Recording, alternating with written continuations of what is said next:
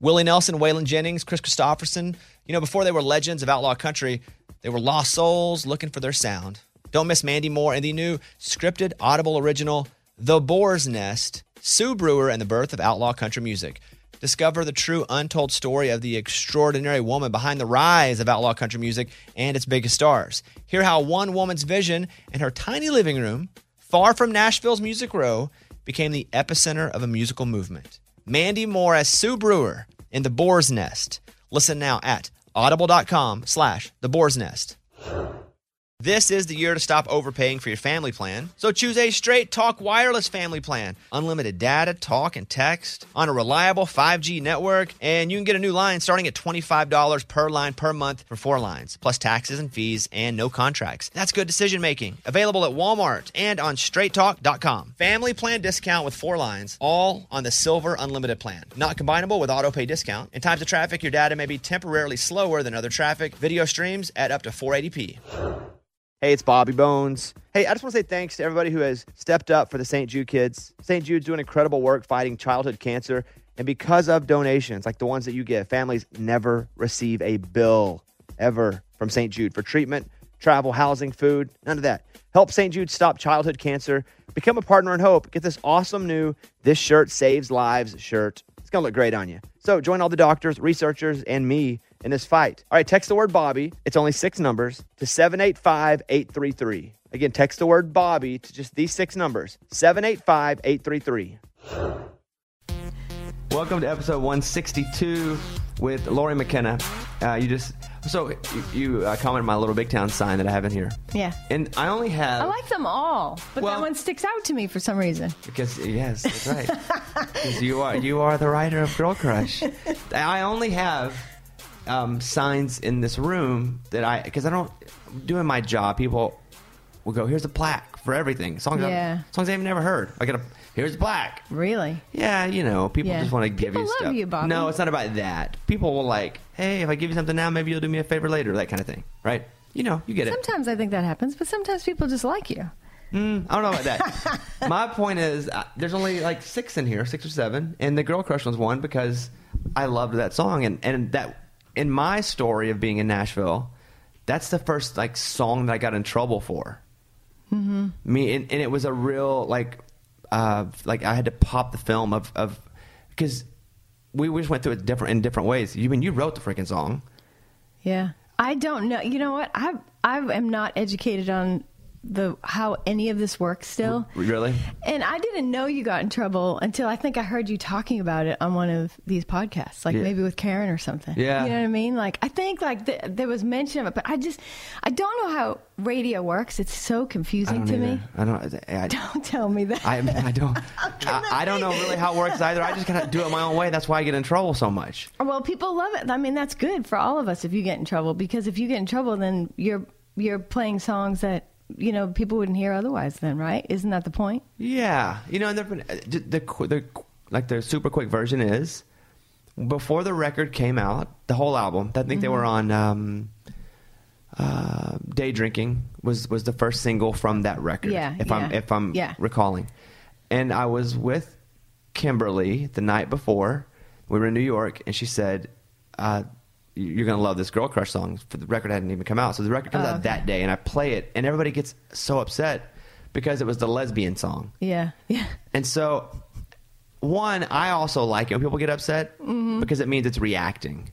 Okay. As long as it's not homophobic or racist, and that's a different kind of upset. But if people are upset because of an emotion, I'm like, okay, there's something here. I've scratched something. Yeah. And so people were upset, and I thought, well, first of all, it's a great song. I didn't even know you then. Is the fun, No. And then my company goes, whoa, everybody's pissed. We have to test the song. We've never done this in research. We have to test it just for your sake. And so they did all this research on me and the song, and it came back mostly positive. And then that's kind of where the wheel started. Then I became just belligerent. And then then it all happened, and then I sat back, and then Karen, Kimberly, Jimmy, Philip took over, and the rest is history. But that's why it's in here, because that, to me, it set a precedent in my company that it was, wow, oh, this guy's nutty, And if he has a song that he loves, he's just going to play it. Because it wasn't the single when I started playing it. No. Yeah. I mean, maybe they weren't even ready for a single yet. I don't know. And who knows? You know, it's all revisionist history at this point.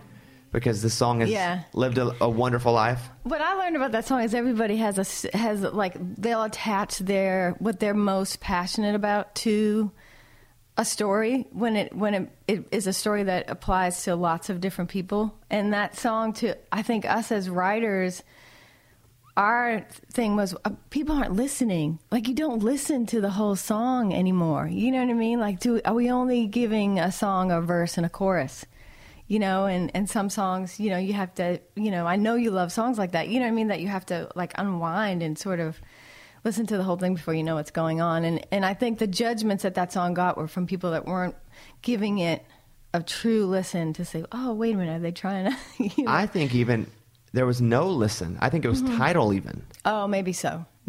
Because I hadn't thought of that you yet. hear Girl Crush and then a female voice singing it, and you go, oh, she's talking about it's got to be a lesbian song. Oh, I never even thought of that. Or if Jimmy comes on or Philip comes on and start to sing it, and it's I think it's a whole different ball game.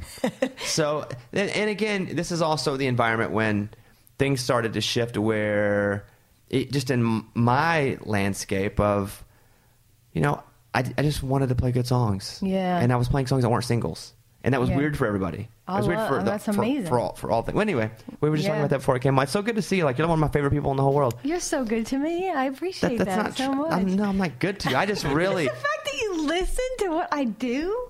I love your music as an artist. You know, every time you come to town, I'm like, if you have something, come play on my show. Mm-hmm. It's amazing. I mean, Luke Laird was just talking to me about that the other day. We did a writer's round.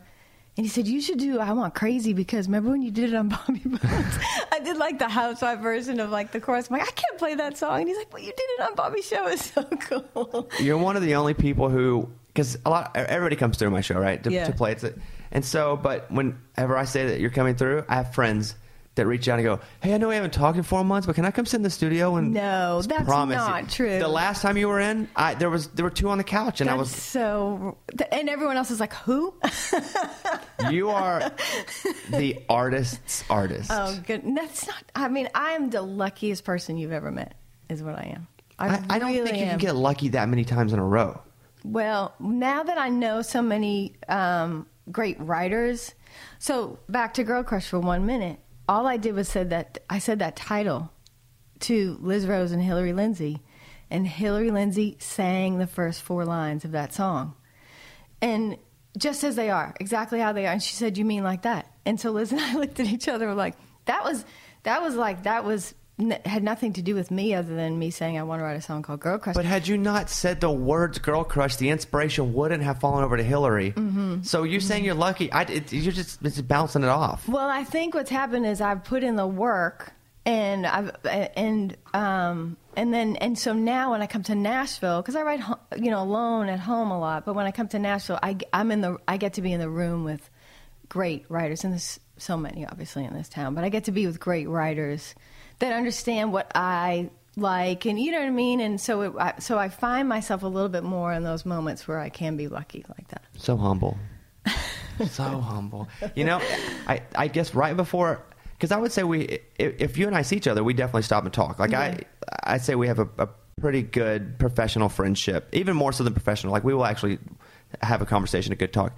But before that happened, I remember Tim McGraw going, Bobby, you're going to hear this song from Lauren McKenna on my record. And I was like, all right, everybody says it, right? Everybody has something that they're like, it's the next thing. Yeah. And he's like, no, I'm not kidding.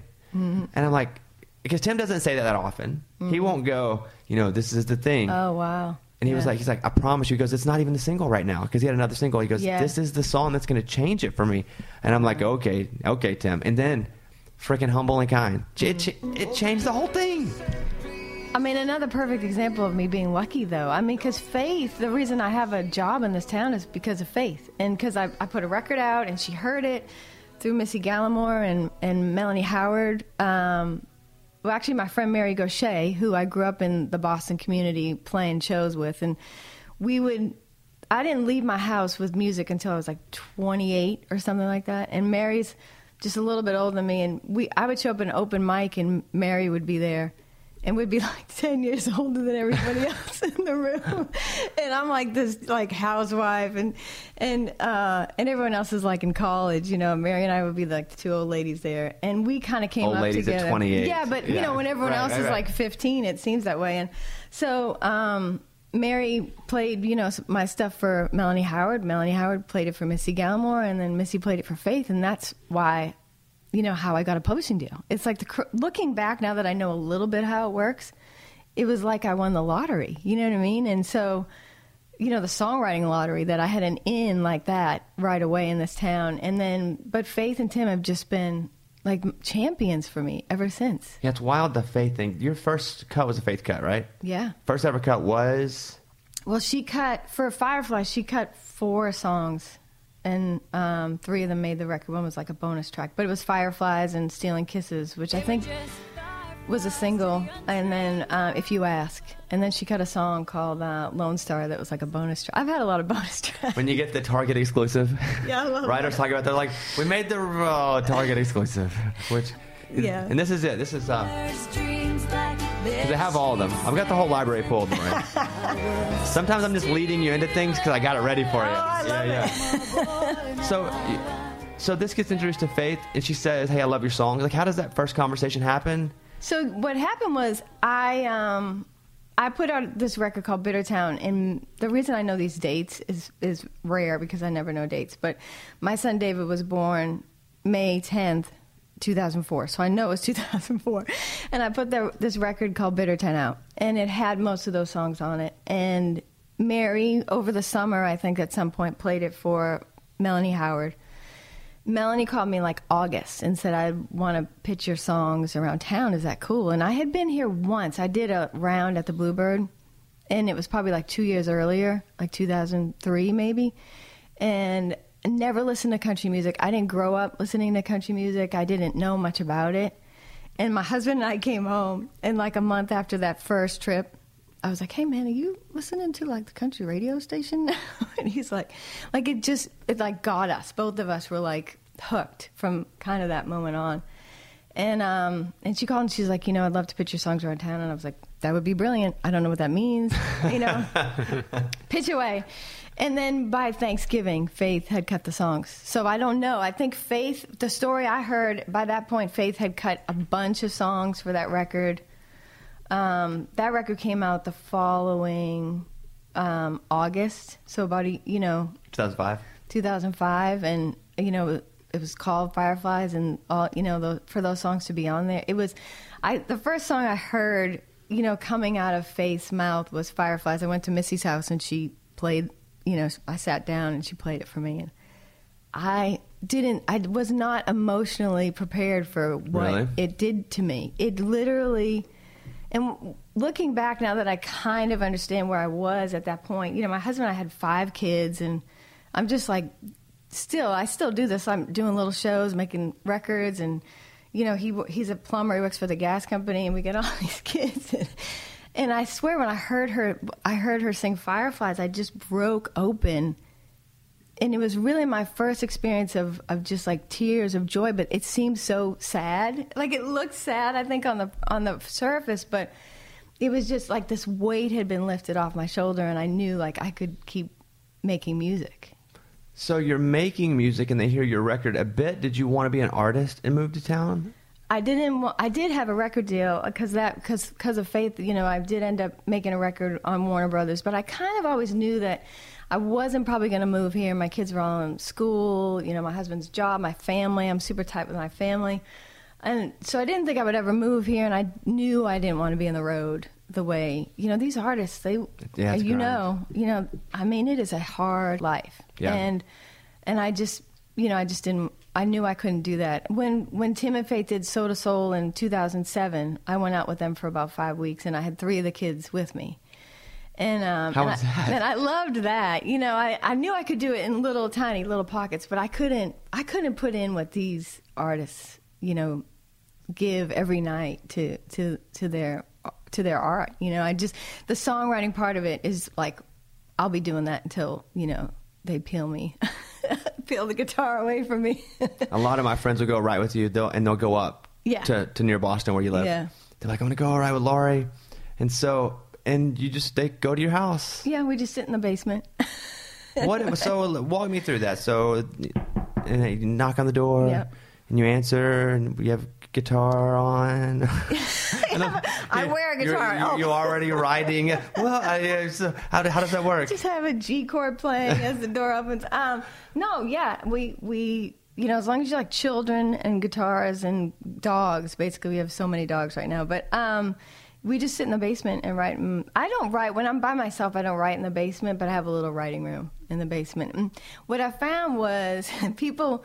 I think if you write in Nashville every day and you're such a part of this community, which I come once or twice a month and I love it, love it, love it, love it. But if I did that every day, I think I would want to take a trip somewhere else and sit in a different room too. But I think people, if they're playing up in my neck of the woods, they'll come by, or if sometimes I'm really lucky and I'll just have someone that will come up for 2 or 3 days and just, we write literally, write songs, Panera Bread, go to dinner, drop them off at their hotel, next day write songs, Panera Bread. It's like all we have. So it's like we just write and write until they have to take a plane home.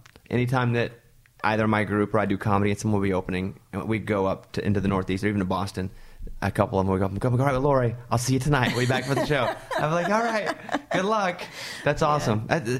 And, you talk about writing alone, and I think that maybe you've said this, other people said, like, you started writing little prayer, like alone in the kitchen. Is that what is that kind of where it started? When the kids were little, I would just pick while they were, putting them to bed. I would, for years, it was kind of strange when I think about it. I would just sit in their rooms. The first house we lived in, the 3 oldest boys all slept in the same bedroom. It was just like, it was a 2-bedroom house, but one of the bedrooms was really big, so all the boys were in there. And I would just sit and play guitar until they all fell asleep. I don't know how they ever did it, to be honest. I didn't think about it. And then, it was like your life changes, like my pattern of writing changes. For a while when they were all in school, like I'd have easier time in the morning, like start off right after I drop them off at school and then sort of work through the day. When I still do that sometimes. My 2 youngest are homeschooling right now, so it's a little different. But Humble and Kind, for example, it was like I just sat in the same chair from like 8 in the morning until, probably 8 at night, and I just pick away. When I'm writing by myself, it's best for me to work on it, do a load of laundry, come back, work on it. My husband's coming home, I sing it to him, and then make dinner, and my brain works kind of well that way. I love your version of Humble and Kind. Love it so much. Well, McGraw made that song so much better. He really did. It's funny because he always credits me for the phrasing, and we did this talk together, the 2 of us, in front of an audience, and they played the work tape, which neither one of us had listened to in a long time. And he had just gotten through saying, I just copied the work tape. And then we listened to it. And I'm looking at him like, no, you didn't. This is way better. I copy him now. It's funny. Can you play some of her Humble and Kind? So good.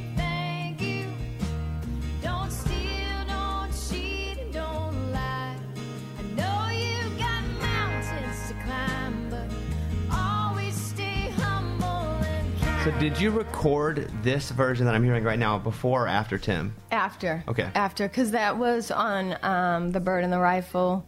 Which is a great record, by the way. Thank Love you. It. Yeah. Thank you. And but the version McGraw has is just my iPhone. Is just, and I had just written it, and it takes me a minute sometimes to get phrasing and to sink into the song and to sort of I actually changed the line. His version, the last line says, when you get where you're going, don't forget, turn back around. And by the time I got to it, I realized I couldn't fit all those words. So mine just says turn right back around. But it's a small little detail. But that's, for a long time, when I wrote a song, I would even have to play it to an audience a lot before I really... I don't know. It's before I really knew the song. Or sometimes it still happens where I'll play, if it's a new song, I'll have to play it for an audience and then sort of find out if I like it or not. Sometimes you need to play it to them to see if you like it. Sometimes. What are you looking for, though, when you're playing something for you to see if you like it? I think it's when I thought about this like years ago, I think if I was to describe that, I would think, oh, I'd sort of be looking for their approval. And now I think what it is I'm just sort of looking for my comfort level in the song. Like, am I comfortable singing every word of this song to these, in front of somebody versus just by yourself? It's a very different thing. So it takes me a little bit to wrap my head around them sometimes. With art, obviously impossible to predict any sort of success or failure. I think it's the beauty in art. Yeah. You never know. Yeah. With Humble and Kind and with Tim cutting it, did you feel like that there was something special to his version and what he was saying about the song? Because, again, he comes to me before the record's even out, and it's like, Bobby, this song's going to be massive. Did you feel like I could do that? It's funny because I didn't know exactly. I didn't know that he was going to cut it, to be honest, for a little bit. And it's funny because I think he had it for like a month, and then I don't know if I saw him, or I don't know exactly what happened, but he was like, yeah, I'm cutting that song. It's like, oh, thanks. I didn't know, nobody told me. And then once it was cut, he was going to make the video.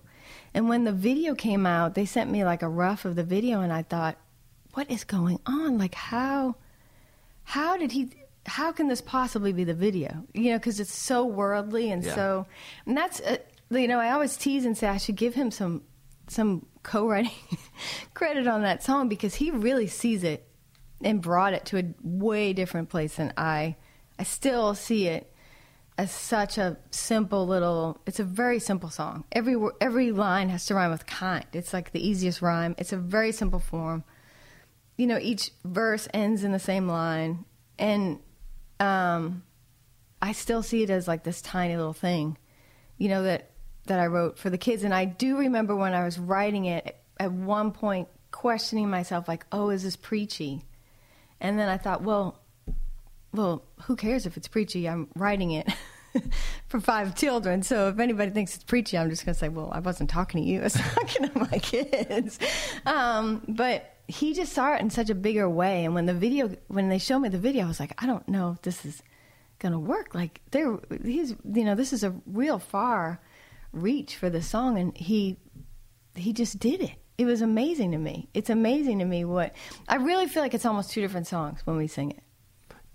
Are you able to see, as they would say, the forest from the trees, because you're so close to it? You wrote it. Mm-hmm. You've been in the process watching Tim grow with it, but have you been able to see it affect like a mass amount of people as just a message? Yeah, that's the thing about music is, and again, that whole luck thing that I'm talking about, it's like, I feel like any sort of creativity, probably people of all, like you said, all kinds of art, if you keep yourself plugged into it and you like believe that you can do the work if it lands on you. Whenever I look at like all of your songs, like my favorite, I think one of my favorite songs you've ever written is the Brandy Clark song, 3 Kids, No Husband. I love it. This is like, you know why? And I was thinking about this, like why certain songs hit me. Mm-hmm. I think because like my mom raised me alone. Yeah. For a long part of her life. Yeah. And she had 2 kids. Mm-hmm. And that's it. Mm-hmm. And I hear this song from Brandy Clark, and I know you wrote it with. And I was just like, this song, like at my core, how songs can just almost grab your foundation and just like shake it a little bit. Yeah. This one does that, Lori. Oh well, I love this song. I'm so proud of this song because what happened was. We were writing at Universal that day, and I was in like the Mel Tillis room, and I got there early, and I was waiting for Brandy, and I hadn't seen her in a while, so I was just like totally stalking her online, and I just like opened up YouTube or something and was just watching Brandy Clark videos, from people in the audience filming things, and she was in a writer's round, and she was introducing one of her songs. I forget what song it was. And she was describing the woman that she wrote the song about. And she's like, I think it was funny because whoever it was, strangely enough, had 5 kids. Because what she said was, like, this girl, 5 kids, no husband. And she went on. And I was like, oh, my God. And so she walked in. I was like, hi, we have to write a song called 5 Kids, No Husband. But it can't be 5 kids because I have 5 kids. And then everyone will think I divorced my husband. So it has to be like a different number. And then we did realize that we both had really close friends that had 3 kids and no husband. So I love that character, though. Like, that's another gift of music. Like, you write a song all day, you know, with your friend like that, and you develop that character, right? Like, she's not exactly a specific person, but we both loved her by the end of it. You know what I mean? And I felt like I knew her. Yeah. From listening to the song, and also from knowing, like, that's my people. That's who I grew up with. Yeah. And there's so many people. And Brandy's so smart, because she's the one that said, I forget the very ending of it. I'll sing the whole thing back. All right. And a 1, 2. But when she said, you know, like, how, like, these people, what's the very end of it? She's a mom and a daddy and a taxi driver. How's it go? The end line is just, it's all Brandy. And it was like, at first when she said it, I was like, oh my God, I wouldn't have thought that. But those women get so many people through this world, and it's so, and dads too. You know, I grew up with a single dad, you know what I mean? But it's like the single parent thing is no joke, and I think we both loved that character by the end of it. Did you find the line, Mike? She's a mom and a dad and a taxi driver. What's after that? When the baby's sick, she's an up-all-nighter, a hand and a shoulder and a referee, a real-life hero, if you ask me. A real-life hero, if you ask me. Thank you. And Brandy said that, and I was like, oh, good Lord. Like, that's it. Like, there's nothing better than that in the whole world. Like, you've just explained it, you know? Like, yeah, it was like you guys wrote a song about my mom for part of her life. And when I heard it, I was like, God. I told Brandy, too. I, like, hugged her, and I was like, this is... And I love Brandy, too. Yeah. So it's also loving Brandy and how just, like, pure Brandy is. Yes, 100%. And then hearing her sing such a pure song. Yeah. And then I'm a huge Jillian Jacqueline fan. Yeah. Oh, man. Like, love her. Love her. Yeah, her, she's the best. Again, talking about someone who is as authentic as can be. Yeah. And 2 of my favorite songs, one of her last songs on her last part, Sad Girls. Come on, you guys wrote this? Yeah, that was a moment. You know, we wrote that with Topher Brown, and both those songs, God Bless This Mess and that song, were the first 2 songs the 3 of us wrote together. And she is, because what happened with this song is, you know, I remember saying, like, you know, and you can't jump out of the car. And like, when someone just like, we'll just say that, you can't jump out of the car right now. You know what I mean? It's like, that's always the best thing, rather than trying to fluff it up or find a different way to say it. And I love it when songs are conversational like that. And she's so honest. And then of course her voice is just amazing. Yeah. When I look, because I knew a lot of your massive hits.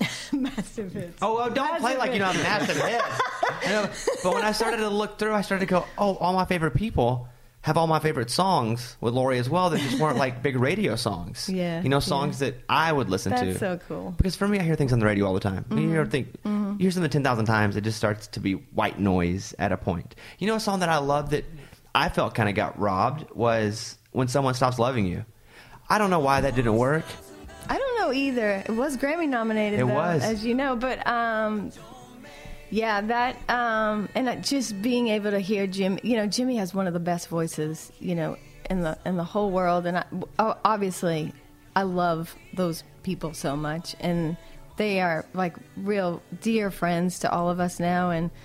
And to just have, I wrote that song with Chase McGill and Hillary Lindsey, and that was like the second song of the day. I forget what the first one was, but that was the second song of the day. And again, it was like I said the title, and Chase was like, I hear what that song's supposed to sound like. And just to have them, you know, sing it, and have someone that you love so much sing that song. And we were shocked, to be honest, that it was nominated for a Grammy, but we had a ball going out there, and it was nice to be there, knowing that you wouldn't have to make a speech, because we knew that, you know, that Who ended up winning?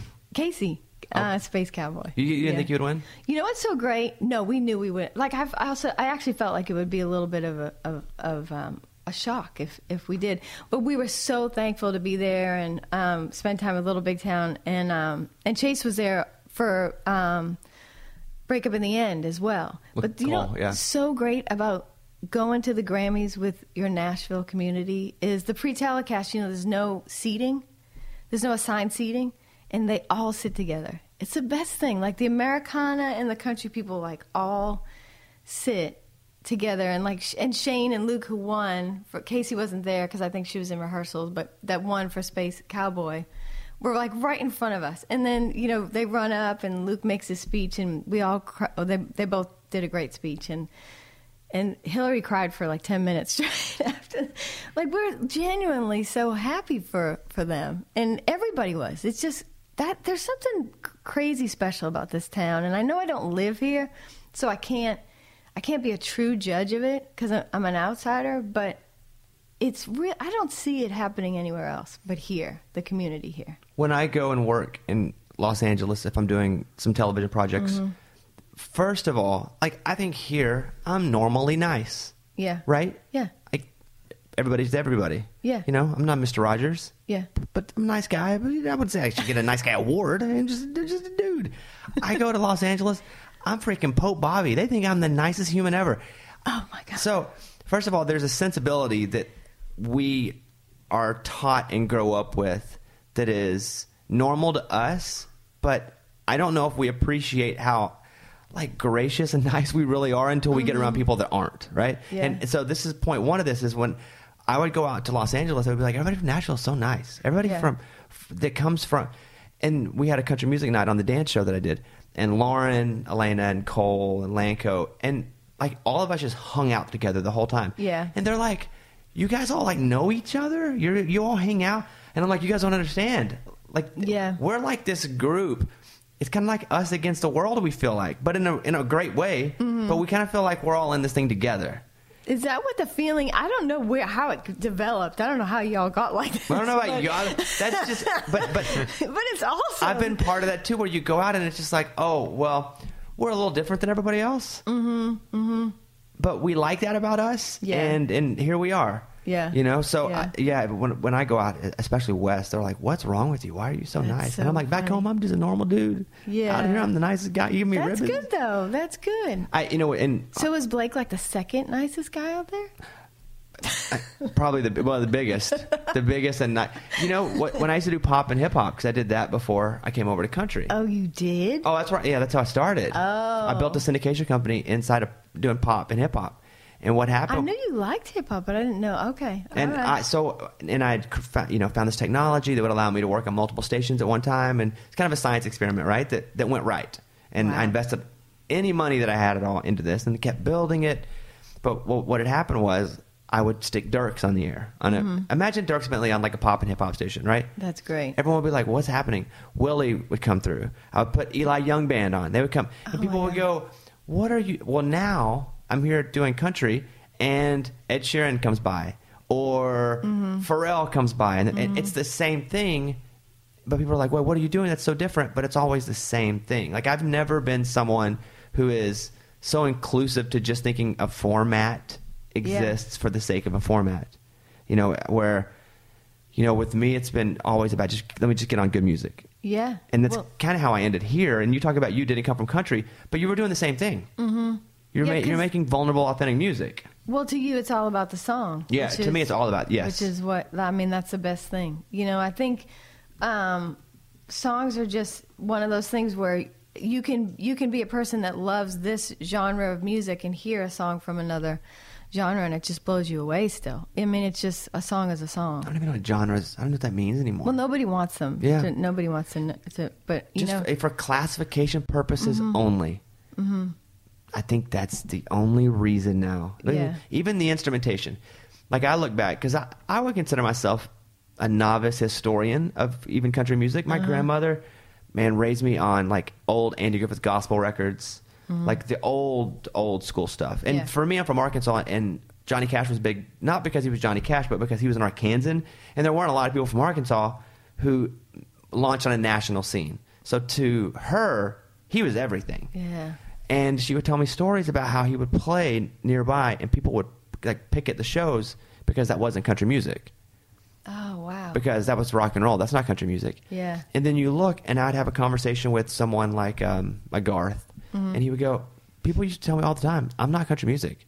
Like, I came to town, he would say, they would tell me what I was doing wasn't country music because instrumentation, vocal style, it wasn't the same as it was before.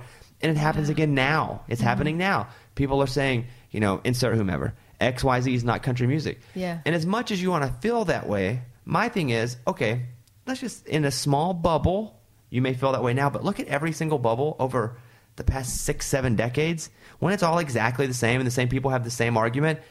Here's the thing in common is that country music is always changing. Mm-hmm. And no one's ever, and if anyone ever becomes satisfied with it, then it's probably done. Yeah, that's true. That's true. Well, I guess that's what music does is it, I think there's less of, an artist makes a different kind of sounding record and people freak out. I think there's less of that. People sort of expect it more. I feel like. I think so too, because again, we're not based regionally anymore. Mm-hmm. Once Napster kind of hit, the world changed. Yeah, for sure. Because we could just hit a button and have all the music we wanted. Yeah. And not good for people like you who write songs and you wouldn't get paid for those songs because Napster was amazing and free. But, once Napster hit, we kind of had everything at our fingertips. Where if you grew up like me in Arkansas, all the music stores had 80% country and then just the biggest and the biggest of the other formats, where it limited your scope as to what you could actually consume. Yeah. Now there's no limit in scope. Yeah, yeah. And country music now is, I think, you talk about the songs, more about the message. Yeah, it's more about stories and language that, so I love pop music too, but sometimes if you just read those words, it would be very different than reading, most of the writers I know, like we just did this today, like you read the lyric down and does it tell the story, you know what I mean? And when you get in the room with like Barry Dean or Tom Douglas or somebody that has one of those great voices and they read the lyric, like that's when you gotta, like, don't play or sing anything for a minute. Let's just read the lyric and see what it says to us. And I think country music still has a lot of, it's almost all that way. I need to throw a commercial real quick. It's a situation no one wants to experience during tax season, right?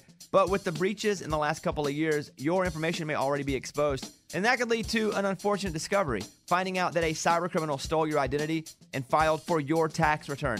The good thing is, there's LifeLock with Norton to help you protect against things that could happen to your identity and your devices. If you become a victim of identity theft, tax-related or not, LifeLock will work to fix it with a dedicated identity restoration specialist who's assigned to your case from beginning to end. Plus, with the addition of Norton Security, you'll also have protection that blocks cybercriminals from stealing from your devices. Listen, of course, no one can prevent all identity theft or cybercrime or monitor all transactions at all businesses, but you can join right now and get 10% off your first year. I have it. I love it. It's helped me out before. Many times, actually. Just head to LifeLock.com or call 1-800-LifeLock. Enter the promo code BONES. That's BONES for 10% off your first year. This festival and concert season will be all about the boots, and Tecovas is your next stop before attending your next concert. Tecovas has seasonal and limited edition offerings this spring. You're talking about men's boots, women's boots, apparel, hats, bags, and more. All Tecovas boots are made by hand in a time-honored tradition, timeless style, always on trend. And Tecovas has first wear comfort, little to no break-in period. It's hard to find this level of comfort paired with this level of style. Plus, direct consumer pricing keeps the value on your feet, the money in your pocket. So stop by your local Tecovas store, have a complimentary drink, shop the new styles. You like the smell of leather or no? I love it. Yeah, that's what the whole store basically is. Fresh leather, Yep. Friendly staff. Or like the smell of staff? I don't know. I'm sure they smell good there. Many stores have leather custom branding to make your boots truly personalized. What a gift, too. Regular live music and events, there is no in-store experience like this. If you can't make it to a store, just visit Tecovas.com. Tecovas.com. Tecovas. Yeah. .com. Tecovas.com. Find your new favorite pair of boots today. Willie Nelson, Waylon Jennings, Chris Christopherson. How did the biggest names in outlaw country start a musical revolution? Through one woman's vision from one tiny living room. Don't miss Mandy Moore as Sue Brewer in the new scripted Audible original, The Boar's Nest, Sue Brewer and the Birth of Outlaw Country Music. Discover the true untold story of the extraordinary woman behind the outlaw country music movement and its biggest stars. Brewer shaped the sound and soul of country music as we know it today, despite never picking up an instrument herself. Lovingly dubbed as The Boar's Nest, Sue's place was an intimate staging ground where a new breed of singer-songwriters, wounded souls, wayward upstarts, that's where they would spur each other and tap into something bigger and something realer. Starring Mandy Moore and featuring Eben Moss Backrack as Shel Silverstein and TJ Osborne as Johnny Cash, alongside a full ensemble cast. Audible invites you to enter the Boar's Nest and experience the rise of a musical revolution. One woman, one time, one place. The Boar's Nest. Sue Brewer and the birth of outlaw country music. Listen now at audible.com/The Boar's Nest. Hey, it's Bobby Bones. I just want to say thanks to everybody who has stepped up for the kids at St. Jude. St. Jude's been leading the way in the world's best survival rates for some of the most aggressive forms of childhood cancer. Your support means that families never get a bill from St. Jude for treatment or travel or housing or food, so the families can focus on helping their child live. And that really hits home for me because I've been to St. Jude many times. I've hung out with the kids, played music for the kids. I was in the hospital a lot as a kid. Now, I didn't have cancer, but if it wasn't for people stepping up, I don't know that I would have been able to go and stay in the hospital and be taken care of. So that's why we do this, to take care of others. You can help St. Jude stop childhood cancer by becoming a partner in hope. When you do this, you'll get this awesome new This Shirt Saves Lives shirt. So join all the doctors and researchers, and me, in this fight, and just text the word Bobby to 785-833. It's only 6 numbers, but text the word Bobby to 785-833. Okay, so all of that, when we're talking about format and music and not really having a home, music doesn't have to have a home, right? Mm-hmm. I say all that because your song right now is at like number 2 from the Stars Born soundtrack. That's crazy, right? Yeah. No, it's not crazy. It's not crazy at all. Oh my God, it was such a crazy week. If you saw the way we wrote, if you would know it was crazy. It was crazy that I actually ended up on anything on that, to be honest. It was so hard. It was so hard and so different and not what I do that it was such a blessing. So what happened? I don't understand. What was so different about it? Well, so what happened was Dave Cobb was working on that movie with I think Bradley Cooper had reached out to him, and I remember we were making The Tree, and which Dave Cobb produced my last 2 records, and he was out in his truck in the parking lot at RCA, like talking to Bradley Cooper in his car, No big deal. And I remember like teasing him about something being late or something, kidding around, and he's like, "Well, I had to talk to Bradley Cooper about this thing." And then a couple months go by, and he calls and he's like, "I'm going to go out and do this film, and you should come and help write the songs," which I had never done before. I've read scripts before, but I think I've always sort of been rejected when I try to write something for something. I'm not that good at it. But this was a writing camp in a studio with Bradley Cooper, Lady Gaga, and a full band. You know what I mean? And it's like write the song. I didn't know this is how this happened. So you knew with the movie in mind what you were writing for. Well, they were changing the script. Like the script changed so many times. Just even from when I left that writing camp, the ending.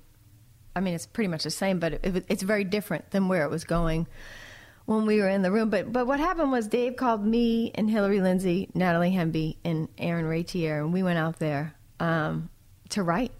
For the movie. For the movie with Bradley, and I didn't write with Bradley, but I think Aaron did, and Lady Gaga. And Hillary had worked with Lady Gaga on the Joanne record, and sang with her a bunch, and so Hillary was familiar with the way she works. But to us, the rest of us, it was like this. We had never met her, and it was just, for me, it's hard to, once you start a song, it's hard for me not to stop it until it's almost complete, or I feel like, oh, I've done everything I know how to do with this. And this was more like write an idea, and then somebody, because she's going from room to room, and the band's there, and it was just kind of wild. It's a different way to be creative, but I hadn't had much experience doing that before.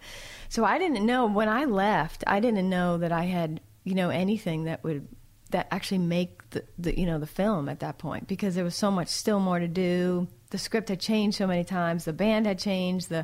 Everyone, I left before everybody else. But it was just such a blessing, and the song came out so good. And it's funny because I remember writing that song, and we're in this famous studio, and the Foo Fighters were there. We were totally friends with the Foo Fighters for like a whole week. Oh, they were there, like physically they were in like the there. Lounge beside us, and they would like come over and see if we had better cookies than they did. Like literally, like I don't think like they knew any of our names, but we totally were friends for like a week. Were they nice? So nice, like the nicest. Because I'm a massive fan, like Pat Smear, Taylor Hawkins, Dave Grohl. the nicest people Really? you ever. The only problem I have with Dave Grohl is because I say my name is Laurie because I'm from Boston, and he was like, "What is your name?"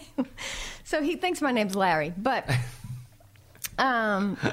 literally we were like best friends with the Foo Fighters for a little while, and we would just write and write all day long, and then they would bring in food, and when we wrote the, always remember us this way, there was like crying involved. There was like, Lady Gaga got so emotional with the lyrics of that song, and she was so in it that it was one of those moments where I left. I didn't know if it was going to make it, but I like just prayed to God that they would let something that vulnerable in, because she sort of just laid it all out. You know what I mean? Like, she had put herself into that character so much, and it was clear even then, and they hadn't even started filming yet. So it was kind of amazing. You sing background vocals in this song? No. You're not on this song at all? I don't know who does. Yeah, no. Let me hear this. When you hear the song the first time, is it during the movie, or do you get a track first? It's during the movie when she performs by herself the first time on stage. But there isn't anything, I don't think there's any hints of it before that in the film. What'd you think about it? I thought it was amazing. Yeah. I mean, it was like one of those things where I brought like my kids and my husband, to the movie when it came, because I didn't miss the premiere. I was out in LA when the premiere here happened, so I missed it. But so I made the kids all come, and we all sat there and watched it together. It was great. You know what I mean? I thought the film was amazing. I thought, I just loved everything about it. Do your kids think you're cool? Hell no. They don't? No. Even you're writing songs with Lady Gaga, they still don't. I cannot impress these children. Like, I literally, when Tim McGraw sings something that I've, been part of, that's the only way they'll listen to it more than once. They don't want to hear you sing it. They just want to hear Tim McGraw sing it. Yeah, they just all grew up with me, like, somewhere in the background. Like, you know how it is writing a song. You have to sing the same part over and over and over again, and they're just, like, over it. They're like, when is she gonna cook us dinner?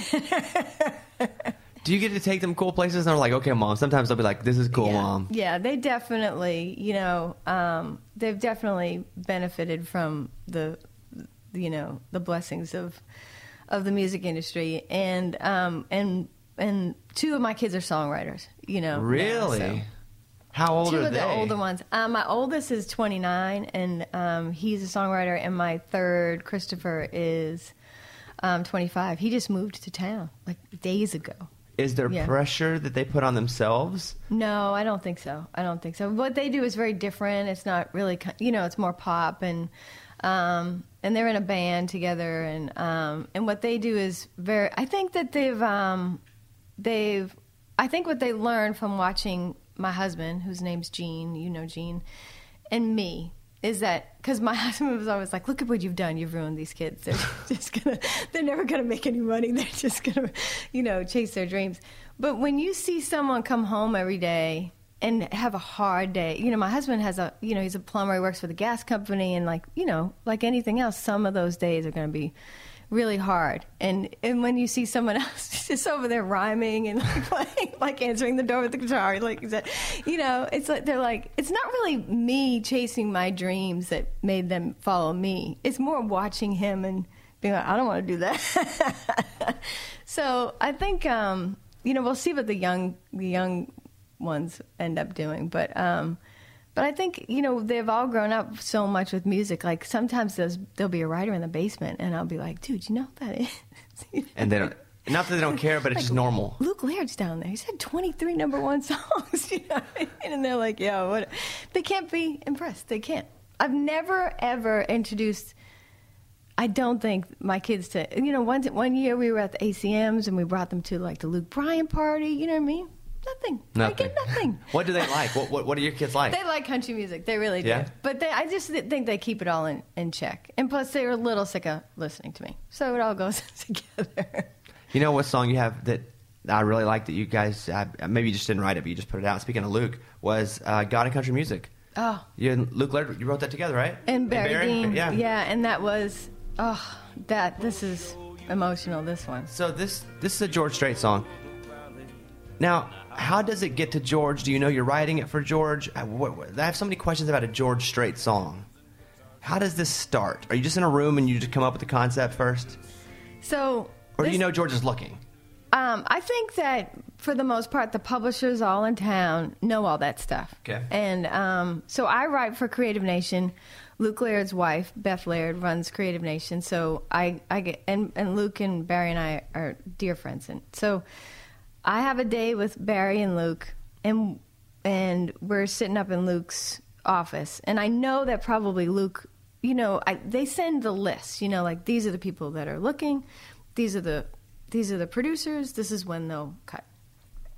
But George Strait, it's hard. hard. A list of songs, just so my listeners know this, because I've seen it. Yeah. But you're telling me there's a list of people who are currently looking for songs, and you can go, okay, well, we can write something maybe sensibly. This person would like a song like this, so why don't we aim at this direction? Well, it doesn't tell you what the song is like. It just tells you. But you know what the artist likes. Yeah. This is the artist. This is the producer. This is when they should be cutting. Right. And those have always been around since I came to town. And sometimes they'll have more information, but for the most part, I don't even open those emails because I'm not really good at trying to go for an artist, especially if it's someone like George Strait that I've never met. Like, I don't really know how to do it. I have to kind of write from like a very self-centered, I guess, part. I don't know. I wouldn't say self-centered. I would say knowledge of self. No, thank you. That's a way better way to say that. Yeah, so but the three of us had a date, and again, all songwriters have a list of titles in their phone, and I'm sitting there with Barry and Luke, and I said, I have this title, but I don't know how to do it or what it means. And I said, God and country music. And Barry was sitting with his computer on his lap, and Luke was at his little rig with his guitar in his hand. And Barry does this thing sometimes where he'll just start typing away, and he disappears for a moment, not a long time. And you just sort of, when Barry does that, we all sort of know to wait a minute. And he said, well, it could be, because I'm like, I don't know. I don't even know why I wrote it down. I don't know what it means or what to do with it. And he's like, well, it could be, God and country music, like whiskey and a prayer. And again, I swear to God, these crazy things happen to me. And like Johnny Cash's arm around Billy Graham. So in Barry's office at his house, he has that famous picture of Johnny Cash standing with Billy Graham. And it's one of, it's a very special photograph for him. And as soon as he said that, Luke just swung around his chair and started playing chords. And he said, just do it again, but sing it. And he sang the verse. At one point during the day, I'm pretty sure Luke said, God, it would be crazy. It would be amazing if we could get this to George Strait. And so I don't know how they all did it.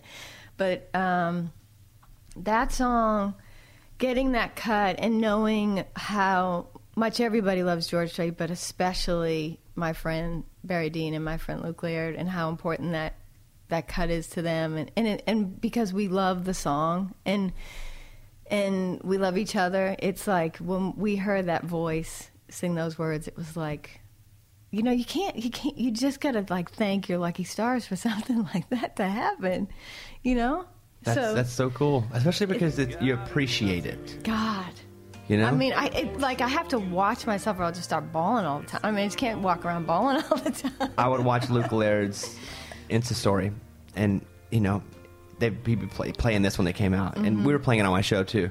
And I knew it was special to him because he had posted like 3 times, 3 different. And I was like, oh, Luke loves that George Strait. Who wouldn't love that George Strait singing your song? You know what I mean? Yeah. Well, who wouldn't? Absolutely. But for the two of them, and they're besties, they're best friends, and for the two of them, to have that moment together, me sort of be able to watch them, be so thankful for that song and where it landed I can tell it's just gonna be a fun ride. That's so cool. When I like your music, I just listen to your stuff. If I had to pick a song, because I was thinking about this. Yeah, pick a song. Well, because I'll post your songs on my Insta story too, and be like, everybody should listen to this song, and I'll play it on my show. When People Get Old came out. Mm-hmm. Thought it was such a. I don't think it matters what age you are. Like you feel this song. You could be 16 and feel this song because there's a part of you that goes, oh, I'm watching all this stuff. Like I'm 38 right now. And I'm going, oh, she's talking about me and my age. People get old. And it's just about how your life's all growing and changing and everything around you. Yeah. I love this song. I love Wreck You. Oh, cool. Yeah. I wrote that with Felix McTeague. Like, And that song was cut a couple of times. By other... Before me, yeah. Heidi Newfield cut that song, and David Nail cut that song. And David didn't put it out because Heidi did. She put it on a record, so David didn't put it out. But God, I love his voice, and I love both of them. But that song, I ended up cutting it. It was like 8 years old by the time I put it on The Bird and the Rifle. But because it was just one of those songs that just always came up as,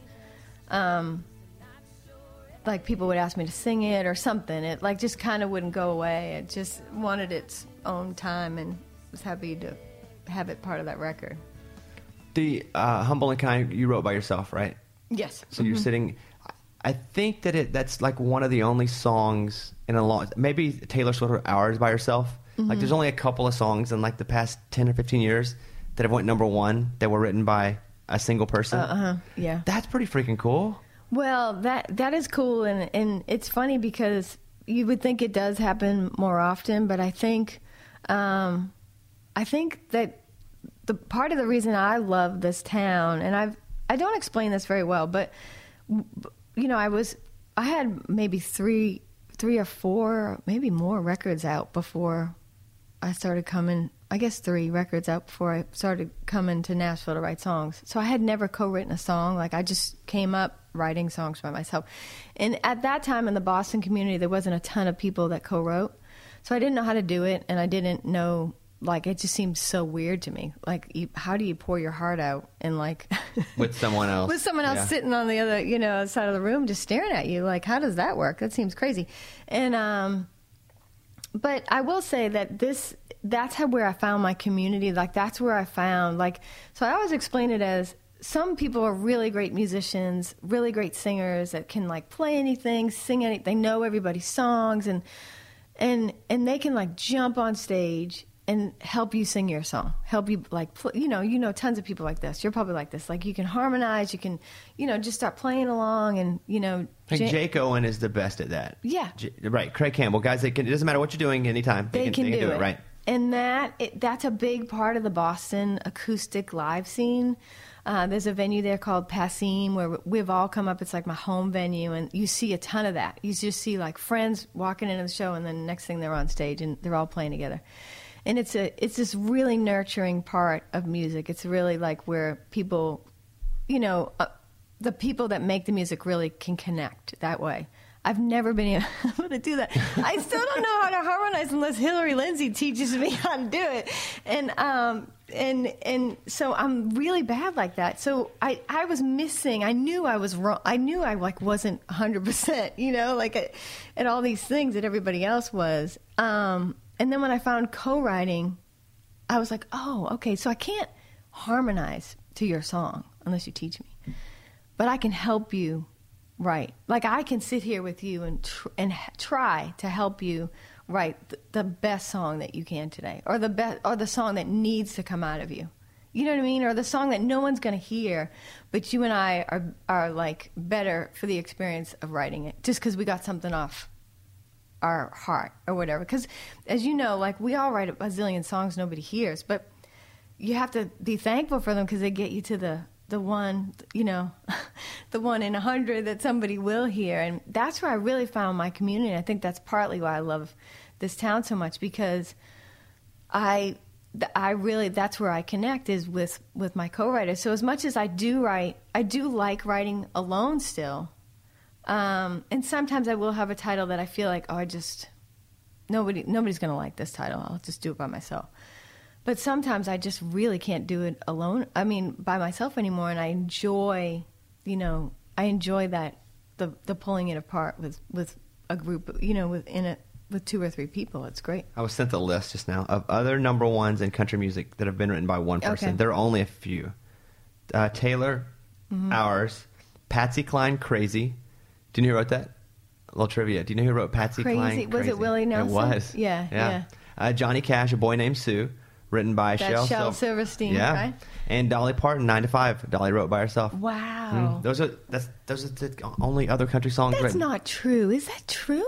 Mike just sent me Your this list. Mike, is that sources- true? I think that's all the big ones. There may be a couple more. Yeah. Well, the thing is about this town, I mean, you can't really blame them because at any given moment, like we could go down the street to a Starbucks, we'll probably bump into a great songwriter. So why not try to write a song together? When you write, this is kind of a nerdy songwriting question for you, because I'll get in a room sometimes with people, and there are a couple kind of writers. There are writers that will go, that are very lyric based and very melody based, and so, for example, I have one friend who writes on melody first. So somebody will either play or a track will be built to write, Right. and she'll go.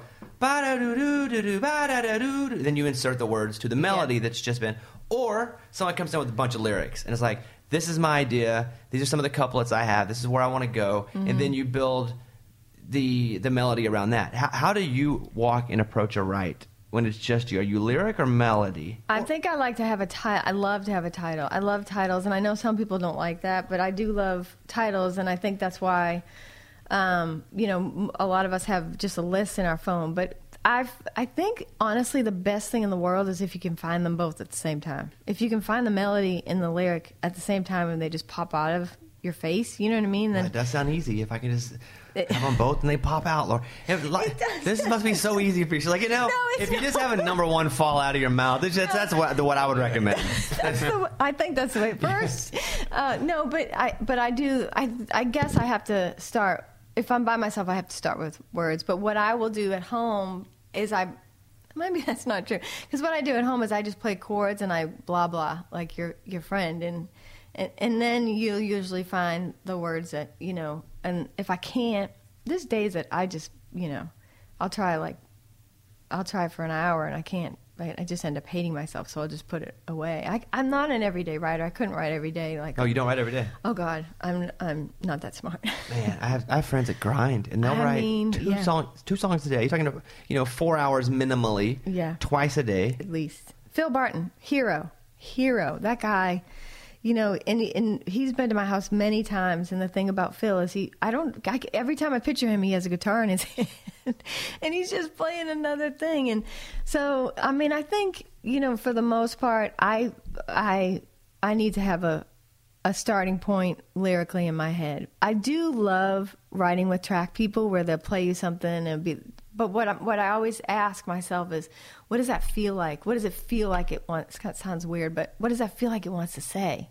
Like, is it like nostalgic? Does it sound sad? Does it, but God, that's why we love it. It's like, you never know what you're going to get into. It's funny you bring up Phil Barton. A couple spins off of Phil. One, Phil and I wrote, I did a kids record. I have a number one kids song. And Phil and I wrote it together with Eric Pasley called When I Grow Up. Yeah, do you know? Yeah. Okay, so and he plays it, and he'll go and do writer rounds, and he plays it, and people always send me. And I love Phil. He got so much energy. He's so great. But did you guys write the Eli Young Band song together? Mm-hmm. With Mike, Skin and Bones. Skin and Bones, yeah. And that started, I think, there was like a little bit of lyrics, you know what I mean? And that did start lyrically, but Phil's always, when you the thing about co-writing is, and I always say this, is like, say there's three of us in the room, some days you have an artist, so, you're hoping the artist is the artist, and you'll be the therapist or the best friend or the cheerleader or the editor, you know what I mean? Like, the thing that I love most about co-writing is you just never know in the room that day which hat you're going to have to wear. Like, I write a lot with Hillary Lindsay and Liz Rose, and even if we'll write several songs a day sometimes because we just camp out and spend like 3 days together. And sometimes even the song, like one song, Hillary will be the artist and I'll be the, you know what I mean? And we'll all take it. Switch roles. The next song, like we have something to eat and a glass of wine, and all of a sudden the next song is like, it's totally different. And Liz is the artist, and you know what I mean? And we're trying to serve Liz and what she needs to have come out of her. And that's what I love about it. That's my favorite part. Let me run through some of these songs real quick. I feel like we could talk all day, but I want to make sure some of these are highlighted. Let's see. I Want Crazy, Hunter Hayes. Look at this. Wrote this one. It's a cool one. Right Now, let's see. Has so many. I mean, literally, I'm looking at like 50 songs here. No, I don't think I even have 50 I have, songs. look at all this is all a list of your songs I have right here. All on my little sheet. It's whatever I want to go to. You great. did Cry Pretty? Oh, that was a joy. Yeah, that was a joy. She is one hell of a songwriter. Carrie Underwood. Oh, my God. And, of course, that was Love Junkies. That was me and Liz and Hillary. And Carrie came in, and she was just a love junkie for a couple of days. And we wrote a few songs. And when you see somebody, especially like, somebody that, an artist that big, when you, and I've met her a couple of times before, and she had cut another Love Junkie song, and she's been so good to us. But when someone like that comes in, that talented and that, sort of exposed to the public and is that honest, it's just like, man, thank God, like she's a just listening to her in the room, especially with Hillary, because their voices, are so beautiful. They can both sing the crap out of words. Oh, both my of them. God. They sing the crap out of words. It's just like crazy. My favorite Jillian Jacqueline song, God Bless This Mess. It's my favorite song from one of my favorite artists. She's amazing. Yeah. Let's see. How about I love Happy People? Felt like got the shaft. I don't know what, and I don't know the video. Every part of this song was fantastic. I tell you, Lord, I don't know what radio people do. I don't know. And I literally have the biggest radio show in the history of the format of country music, and I have no idea how it works. Like the radio part of it, like Honestly, I don't like. I know. So you just do your thing. You just do your. I kind of love that because I don't really know how the music business works. Our brain might get messed up if we learn too much about it. I feel like if I learn the rules, then I play by them. Oh, okay. And so there are some that I kind of have to pick up along the way. Sure. But how that song didn't work. Happy People. Whatever makes you happy, people. And all the kids and all everybody's dancing. Every part of that was wonderful. The video is great. I wrote that with Haley Witters, who's amazing, and she's an artist, and just check her out because she is amazing. And that was her idea. She showed up at my house, never met her. Well, maybe I had met her like for a second, so I, like you said, knock on the door, and I opened the door, and she said, I want to write a song called Happy People. And I was like, let's do it. That was her vision. And it was a wonderful song, let me say. Yeah, you got number one in my heart. Thank you. You met Oprah? Oh, yeah. Yeah.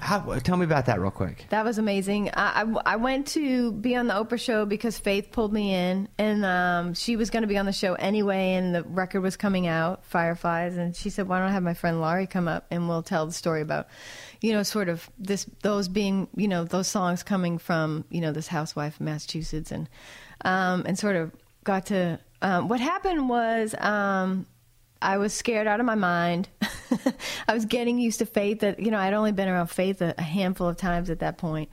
But it was really, it was right after Katrina that they taped that show. So there was a lot of things happening in the background because Oprah was going to do a show down there, and she was doing all this fundraising and all this stuff. So there was a ton of watching sort of these people pull together and help, people in need. And it was we went to rehearsal the night before. Faith sang this gospel song called I Surrender All, I believe it's called. And we all just cried like babies. Like Faith Hill is one of the most soulful people I've ever had the experience to know. And I've seen her in Monroe, Louisiana, sing a gospel song for a group of, thousands of people that have been standing in a field for, all day. It's a dry county, you know what I mean? They're just standing there. And she just shuts down the band for a second and starts singing. And everybody goes to church. Like, she is remarkable like that. So that was my takeaway. I had a couple of moments with Oprah just being so spiritual and so, like, sort of just big-hearted in watching them both communicate and how they were going to help people in New Orleans. And it was great. It was great. Well, you'll deflect, but you are so beloved in this town. It's because I don't live here. I just don't think that's true. I don't think that's true. Listen, I'm going to say I'm so happy that you came. Thanks for having me. We've done an hour, and you're one of my favorites. Thank you so much. I tell you that. You know that's true. And tell your husband I say hello. I will. Well, he had a couple of things he wanted me to talk to you about. My mother-in-law says hello. This is a big deal for the McKenna family. What did he want you to talk to me about? Something on mic or off? Well, no, it was just like I left my ride and I was like, I'm heading over to Bobby's. He says, well, he's in a new house now. That's true. That's true. Yeah. And I'm like, well, do you know the address? And it was just so funny. He's like, well, I hope he's comfortable there. I'm very comfortable. You should be. I'm very comfortable. Thanks for having me. I'm so happy. Listen, I have a lot of other. We could do 8 hours of this, but how about in 2020 you come back and we'll do it again. Okay, that'd and go be over great. all your next set of number ones. Okay. And all the songs you've written, my favorite artist. And I'm like, I can't believe this wasn't number one because it was so good. I know. And then we can still not know anything about how it really and then we'll works. be like, but do you know? No, I don't know yet. I don't know Lori. either. All right. This is episode Thanks, 162. Lori McKenna. And you can follow Lori on Instagram like I do. What is it? Just your name? It's Laurie McKenna, M.A. from Massachusetts. That's what it is. And my kids call me Ma. But by the way, not. I know, I say it wrong. I say Lori. Lori is how I'm from the South. I would That's say how Lori. it's spelled. I'd say it wrong. Do you love Aerosmith? Yeah. Being from Boston, are they like sure. are they local feel to you? Yeah, pretty much. I think they're like really nice guys. Like Steven Tyler's super nice. I told you my husband works for the gas company, and he's like every now and then it'd be like he'll have to change a meter, and he's like, I'm changing the meter at Steven Tyler's house. You wouldn't believe it. You know what I mean? I think that they're very sort of regular, part of the community. People, I've never met any of them, but everyone loves them. New Kids on the Block? I don't know them either, but I bet they're super nice. I just wonder who's like the big Boston group that you grew up listening to that was like the home team that made it. Oh, geez. Like the home that like my grandmother was Johnny Cash in Arkansas when Bill Clinton made it. That was a big deal to us because it was somebody from like small town Arkansas that was president. Yeah. Who from around your hood? I cannot think. Maybe it's you. Maybe everyone waited for Larry McKenna to make it out. I mean, it's got to be New Kids on the Block, right? I mean, it's got to be that. I mean, they're coming. I mean, they're all over the place right now. Again, now they're like it's old the men on the block. Wahlbergs. It's the Wahlbergs. That's true. The Wahlbergs are super nice, I think, too. You ever met them? Okay, no, but I was in the TSA line with the brother that owns a restaurant once, and I was watching him with his kids, and he seemed like a super nice guy. That's how I judge people. But Kay Hanley, do you know who Kay Hanley is? Letters to Cleo. Kay Hanley, she's out in L.A. now, and she does a bunch of stuff. But what's Letters to Cleo? It's a rock band. Check it out. They're it's probably 90s, like late 90s. Not like Miss Cleo, the psychic? No. Oh, that's what, she's not from your hood. But those Wahlbergs are hard to beat, I would. We'll settle on that. The Wahlbergs are the most famous people to come from your hood. I think that you they like. are. All right. The Kennedys and the Wahlbergs. Oh, the Kennedys, of course. All right, episode 162 with Lori McKenna. Lori, thank you. Thank you. This festival and concert season will be all about the boots, and Tecovas is your stop before attending your next concert. All Tecovas boots are made by hand in a time-honored tradition with timeless styles that are always on trend. And Tecovas has first wear comfort with little to no break-in period. Stop by your local Tecovas store, have a complimentary drink, shop new styles. If you can't make it to a store, just visit tecovas.com. Tecovas.com. You can probably spell it. You probably know it. Tecovas.com. Find your new favorite pair of boots today. This is the year to stop overpaying for your family plan. So choose a Straight Talk Wireless family plan. Unlimited data, talk, and text on a reliable 5G network. And you can get a new line starting at $25 per line per month for 4 lines, plus taxes and fees and no contracts. That's good decision making. Available at Walmart and on straighttalk.com. Family plan discount with 4 lines, all on the Silver Unlimited plan. Not combinable with auto pay discount. In times of traffic, your data may be temporarily slower than other traffic. Video streams at up to 480p. Whether you're a savvy spender maximizing your savings with cashback rewards, a thrifty rate watcher seeking the lowest interest, or a travel enthusiast looking for extraordinary perks, Kemba Financial Credit Union has a visa to complement your lifestyle and unique needs. Apply today at Kemba.org to unlock a limited-time 2% cash back on purchases and pay 0% interest on balance transfers for an entire year with a new visa from Kemba. You deserve a card that works for you. Restrictions apply. Offer ends June 30th, 2024.